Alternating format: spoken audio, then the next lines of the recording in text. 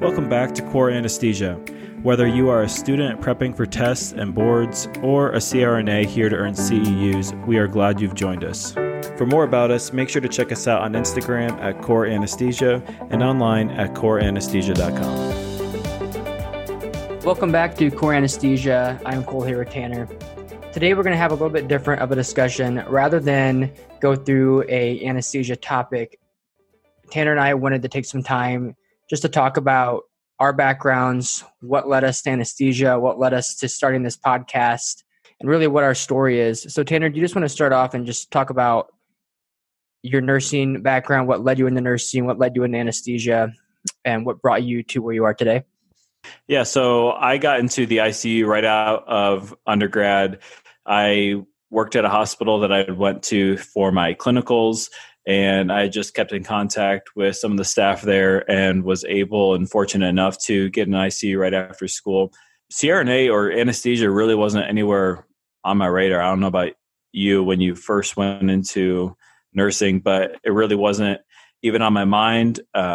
Initially, I thought about doing dentistry, and there was somebody that I grew up with whose dad was our family dentist, and he told me if I really wasn't sure about dentistry or sure about that field, that I should do nursing, because from nursing, there's just so many other options that you can pursue down the road. And so I took him up on it. Nobody in my family is medical, but I thought, hey, why not? So I did nursing, and then ended up being fortunate enough to get into an ICU right out of school. I worked at a cardiac medical ICU. So main thing that we did was cardiac stuff. We didn't do any like open hearts or things like that. It was mostly if we had somebody that was like a cardiac arrest or if they had STEMI. So it was more of like a CCU combined with medical ICU. So we still had people with sepsis and things like that. It was a good experience. I worked there for 2 years, and then I did traveling, which my wife is a NICU nurse, so we did traveling nursing together and loved it. We did that for about 2 years before I went back to anesthesia school. But I thought that those first 2 years at a hospital that took very sick patients was very helpful. But still, it wasn't even until I was traveling that I was considering anesthesia school. I don't know about you when you started thinking about actually doing anesthesia, but it was pretty late in the game for me before I thought of this as kind of a field. Right. And I'm a little bit different in terms of my journey to anesthesia. So I was an athlete all my life. I was a big runner and then a basketball player in high school. And I had some injuries in high school where I had to get physical therapy and deal with some sports medicine doctors throughout my 4 years in high school. And this kind of led me to pursuing a degree in physical therapy. So I went to a D1 university in Central Illinois where I ran cross country and track and was studying to be a physical therapist. And I really got to have some good experience with the trainers through our athletic program, to the point where I really wanted to do something along the lines of sports rehabilitation and physical therapy for athletes. However, the more I job shadowed throughout my college career, the more I realized that the general public for physical therapy wasn't quite as motivated, I guess you can say, as from my mind of an athlete, where I was striving to get better right off the bat. And so I can get back into my competition. And I guess for lack of better words, I just really didn't enjoy some of the population of patients I got to interact with when I was job shadowing. And I really didn't feel like I wanted to do physical therapy in general. I wanted to do something specific with sports medicine. And so that kind of changed my route to wanting to be a sports medicine doctor. And I then switched my degree to pre-medicine, and I started studying for the MCAT my junior year of college. And I got to go on a medical missions trip down to Nicaragua with a group of people from my university. And while we were there, we opened up small clinics in one-room schoolhouses, little church buildings on the middle of villages in remote locations. And it really was eye-opening to me just to see not only how desperate these people were for physical medical attention, but really opened my eyes to the fact that these people would just line. I mean, I'm not kidding you. Hundreds of people would line out the door to get access to whatever medical care that we had. And it wasn't always from a physical standpoint. It was a lot of just, they needed emotional care, spiritual care, physical care, mental care, et cetera. And it really opened my eyes to the idea of holistic care of patients. And when I got back into the States, I really kind of was conflicted with the idea of having to finish my undergrad, go to 4 more years of med school, do residency, et cetera, before I really started getting into my own practice. And that kind of switched my eyes to nursing, because I could finish nursing in 1 more year at my university and really start taking care of patients holistically right off the bat. And so I switched to nursing at that point. At the same time, my uncle was a CRNA, and I dropped shot on him a little bit when I switched to the nursing route, and I immediately fell in love with anesthesia. When I was still getting my undergraduate nursing degree is really when I was introduced to anesthesia and fell in love with it, and basically developed the plan that I wanted to graduate, work in the ICU, and then go back to school and become a nurse anesthetist. So I was a little bit different from Tanner in the fact that I knew before I got out of school that that's what I wanted to do. So I jumped right into a medical ICU position when I graduated, worked there for a couple of years. Very, very grateful for the experience I got there. It was at a level 1 trauma center, and I got to experience a lot of very sick patients in terms of ventilator care, in terms of different lung diseases. I really feel like I got prepared a lot for anesthesia school. I did not get a lot of cardiac experience, unfortunately. That's something I would have liked to have more of, but I really feel like I was prepared well in my ICU experience prior to going back to anesthesia school. So basically what I'm getting from all of that is you had like a very thought out process, very good experiences that brought you to anesthesia. And my path was more like, this is just where I ended up after going through a bunch of different things and people telling me, just try nursing. But I mean, realistically, we all come to it from different spots. And so, I think the time frame from me deciding I wanted to do anesthesia to applying for school was like 3 months. I was on a contract in California, and my wife and I were just talking about what we wanted our future to look like, and kind of some work-life balance and what raising a family looked like. And I had shadowed some CRNAs when I was in school, and it was something that I had known about, but I also at the same time really loved ICU nursing. I really enjoyed having sick patients, having hands-on experience with a problem and needing to, actually do things to create solutions instead of, I didn't really like the idea of writing orders or of kind of directing care from a hands-off approach. I really enjoyed actually doing the tasky things. And so this is kind of what married the two together for me for anesthesia, was that I could advance my career. I could have some more career opportunities, but then I was still day in and day out having patient interaction and doing things to, actually be involved with patient care. So I didn't know that about you, that you did physical therapy before you did pre-med. I knew you did pre-med, but I did not all started from physical therapy. Yeah. Physical therapy was the original thing I went into out of school. But don't let Tanner confuse you. His life was pretty good before he went to anesthesia school. I hear stories about traveling all across the country, skiing different places, surfing. I've been stuck in cornfields my entire life. I'm not saying it wasn't good. I'm just saying it was very less planned out than yours was. But for all of you travel nurses out there, I miss it every single day for doing travel nursing. And it's something that I hope to get back to when I graduate, to be able to do some locum positions and things like that after I get a few years of experience. But I mean, that's what's so great about being a CRNA, is that you can still do just such a variety of things as you could with being an ICU nurse. Right, for sure. So do you want to just talk a little bit about family life with school and kind of where we're at with family life? Yeah, for Danny and I, it was very different.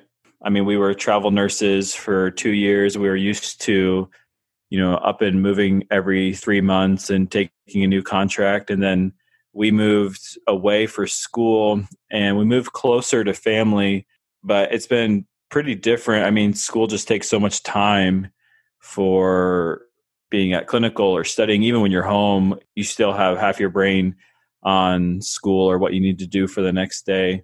It's been a very different experience for us just because we were so used to moving so frequently that even if we were in an area that we didn't really love, we knew it was just short term. So being somewhere for 3 years and kind of grinding it out every single day has been definitely an adjustment for us.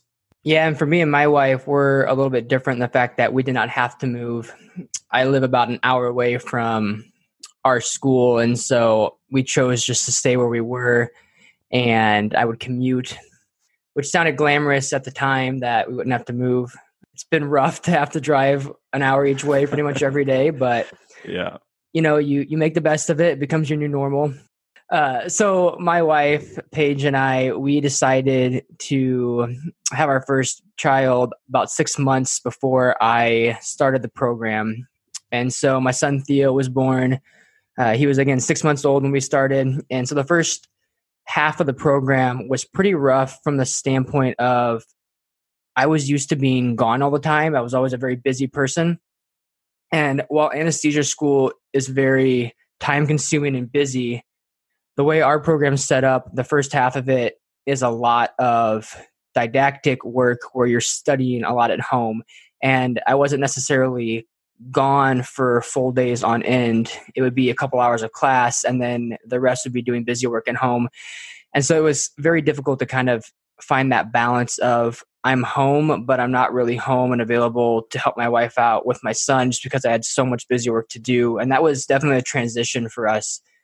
And now, especially that my son is 2.5, is now the point where I come home each day and he's just begging to play with me. And it's been a tough transition in terms of how much work and studying to do at home versus staying longer hours at the hospital, getting my stuff done before I come home, etc. So that's been a big transition. And I'm thankful I'm getting it done when he is still young. And now we have another one on the way, which will be here in May. So hopefully now that we've figured out how to transition through having a small child at home while I'm in school, this will be better. But man, I can't even imagine. But I think that, again, just goes to show that there's no one way to do anesthesia school. Everybody has different experiences, has different things that they're bringing to the table as they go through school.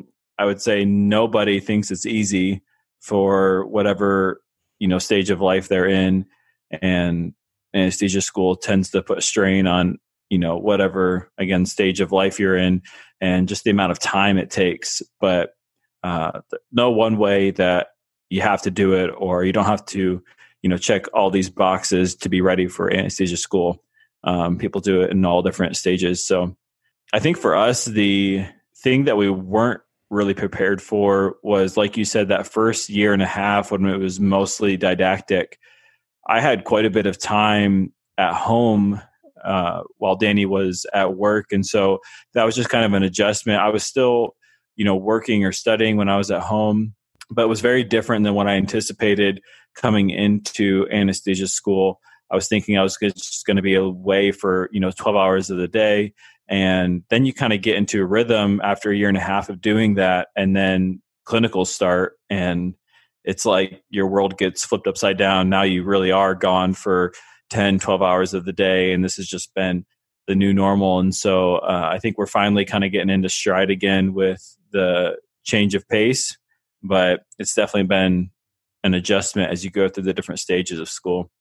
So do you think that, kind of going back to experience, you mentioned that you worked in medical ICU, which sounds pretty much like what I worked in for my main experience. I did different things for traveling, different ICUs and things like that. But do you feel like you were at any disadvantage? You mentioned that maybe you wished you had a little more cardiac coming into school, but do you feel like there were things that you're missing from your nursing experience? Besides the specific patient population of cardiac or neuro or surgical, no. I honestly can say my unit provided the patients that gave me the opportunity to manage ventilators, do a lot of titrations. We had a lot of septic shocks, so I had to do a lot of pressure support, titrating those medications back and forth, a lot of sedations. And really, I feel like that prepared me, honestly, the best for anesthesia rather than necessarily having neuro patients, cardiac patients, etc.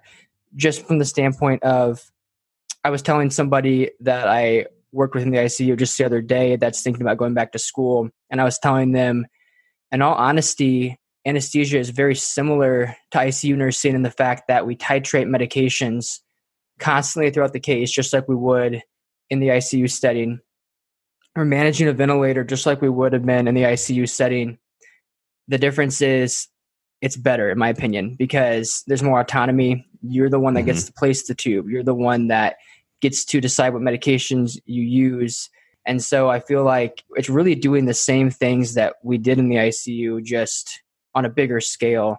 And so I feel like I was prepared from the standpoint of I knew how to titrate medications and I knew how to manage somebody on a ventilator. I feel like those are the two biggest things. If you're able to do that and you're able to understand monitors and how to assess patients through monitoring, I really feel like that's the biggest thing that you need prior to going back to school, rather than necessarily having X amount of cardiac patients, X amount of neuro patients, surgical patients, et cetera. Right. I'm convinced that it doesn't matter in what ICU you work in, because regardless, when you come to anesthesia school, you're going to have a knowledge gap. Like it doesn't matter what ICU you work in, you're not going to have all the information that you need for anesthesia school. When you go back to your advanced physio, advanced anatomy, when you go back to some of your other classes, especially your anesthesia classes, it's all new, it's all different, it's all more advanced than what you got in the ICU. But I do think that learning to critically think and to make connections, like you said, even just reading monitors and, instead of just taking things for granted, asking questions, trying to understand your, pulmonary artery waveforms, trying to understand your arterial lines, trying to understand these different monitors, what they're telling you. I think getting into the practice of critically thinking and being creative, suggesting things to the care team as far as management of your patient, those are the things that really are beneficial for you as you go back to anesthesia school, because that's what you're doing in a case. You're looking at different things and you need to be thinking creatively about, well, how am I going to manage this? And you also need to be thinking ahead about where the case is going to try to get ahead of some of those, hemodynamic changes. And so I think whatever ICU you're working in, more than strict information, is having the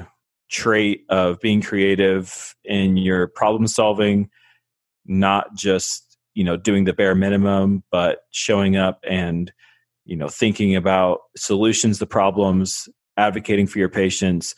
Those are the things that I feel like are more beneficial than regardless of what ICU you work in. Yeah, that's a really good point. So the point of that is, if you're currently considering going back to anesthesia school and you're not sure if you have enough experience or if you have the right patient population that you're taking care of to prepare you for that, just keep those things in mind, that really try to be assertive and ask those questions. Don't just follow suit with doctor's orders, but try to think ahead, try to interpret your lab values and what would be the next step, et cetera, and just to get that assertiveness and try to gain experience from that standpoint.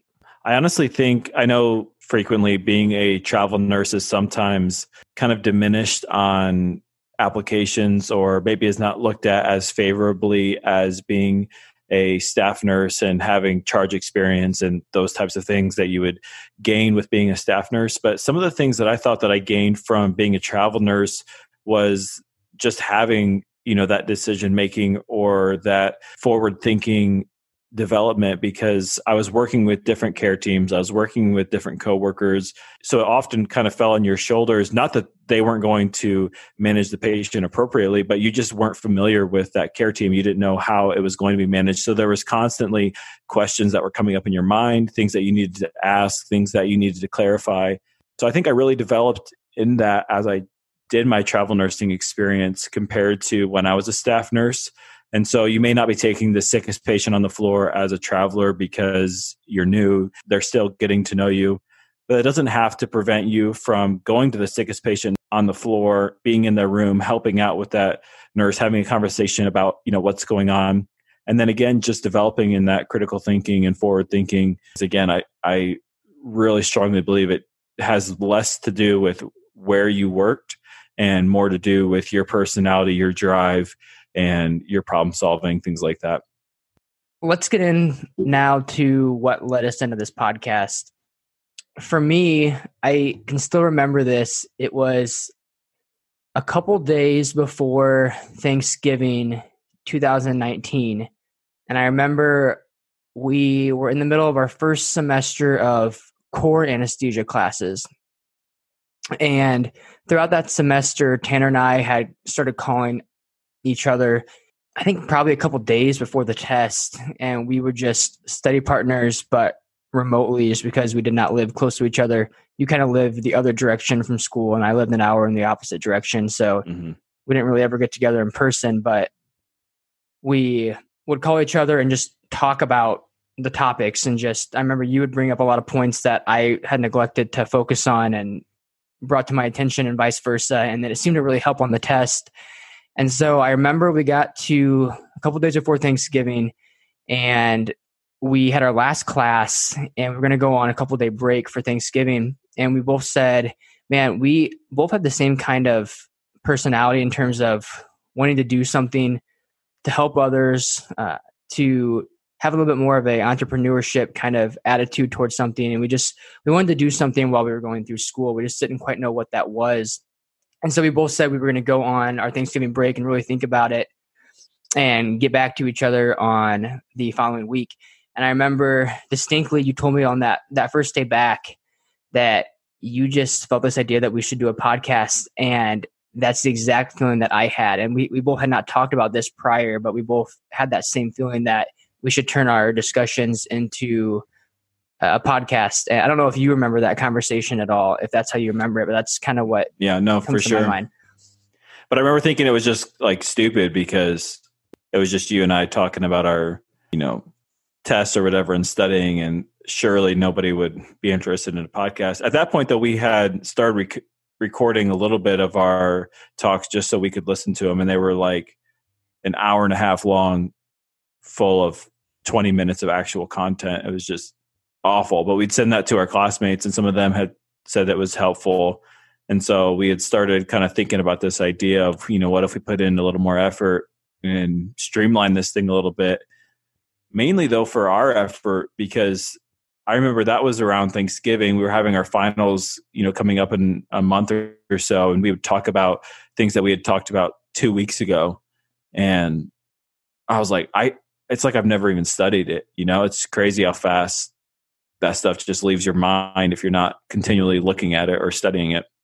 Oh yeah, I will be the first to agree to that. It's unbelievable how you get onto a new unit and at least half the information from the previous test is already out of your head. Right. And if you don't use it, you just lose it. I've heard that saying so many times, but it's just so true, especially in anesthesia where you're just getting pounded with so much information.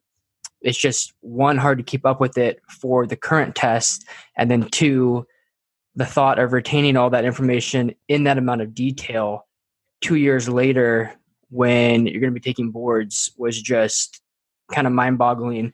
And I wanted a way that really just for Tanner and I that we could listen to when we were driving to clinical back and forth, a couple months before boards, our last semester, that we could just refresh on all the information because our brains knew it the best right before the test. And if we could just record ourselves talking through everything when we've already put in the work and we're ready for the test, then we can take advantage of our minds in that state and freeze time, if you will, and then listen to that later. So that's kind of really how we started recording them in that semester.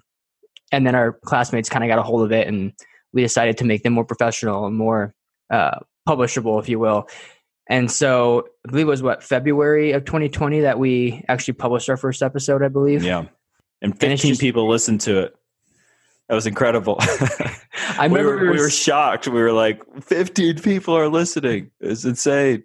I remember when we hit 100 and we thought we were like, we could not believe 100 people actually wanted to listen to us, and then starting to see where the listeners were. And I think now we're up to almost 80 different countries that we have listeners. I didn't even realize there were anesthesia providers in 80 different countries, let alone 80 countries to begin with.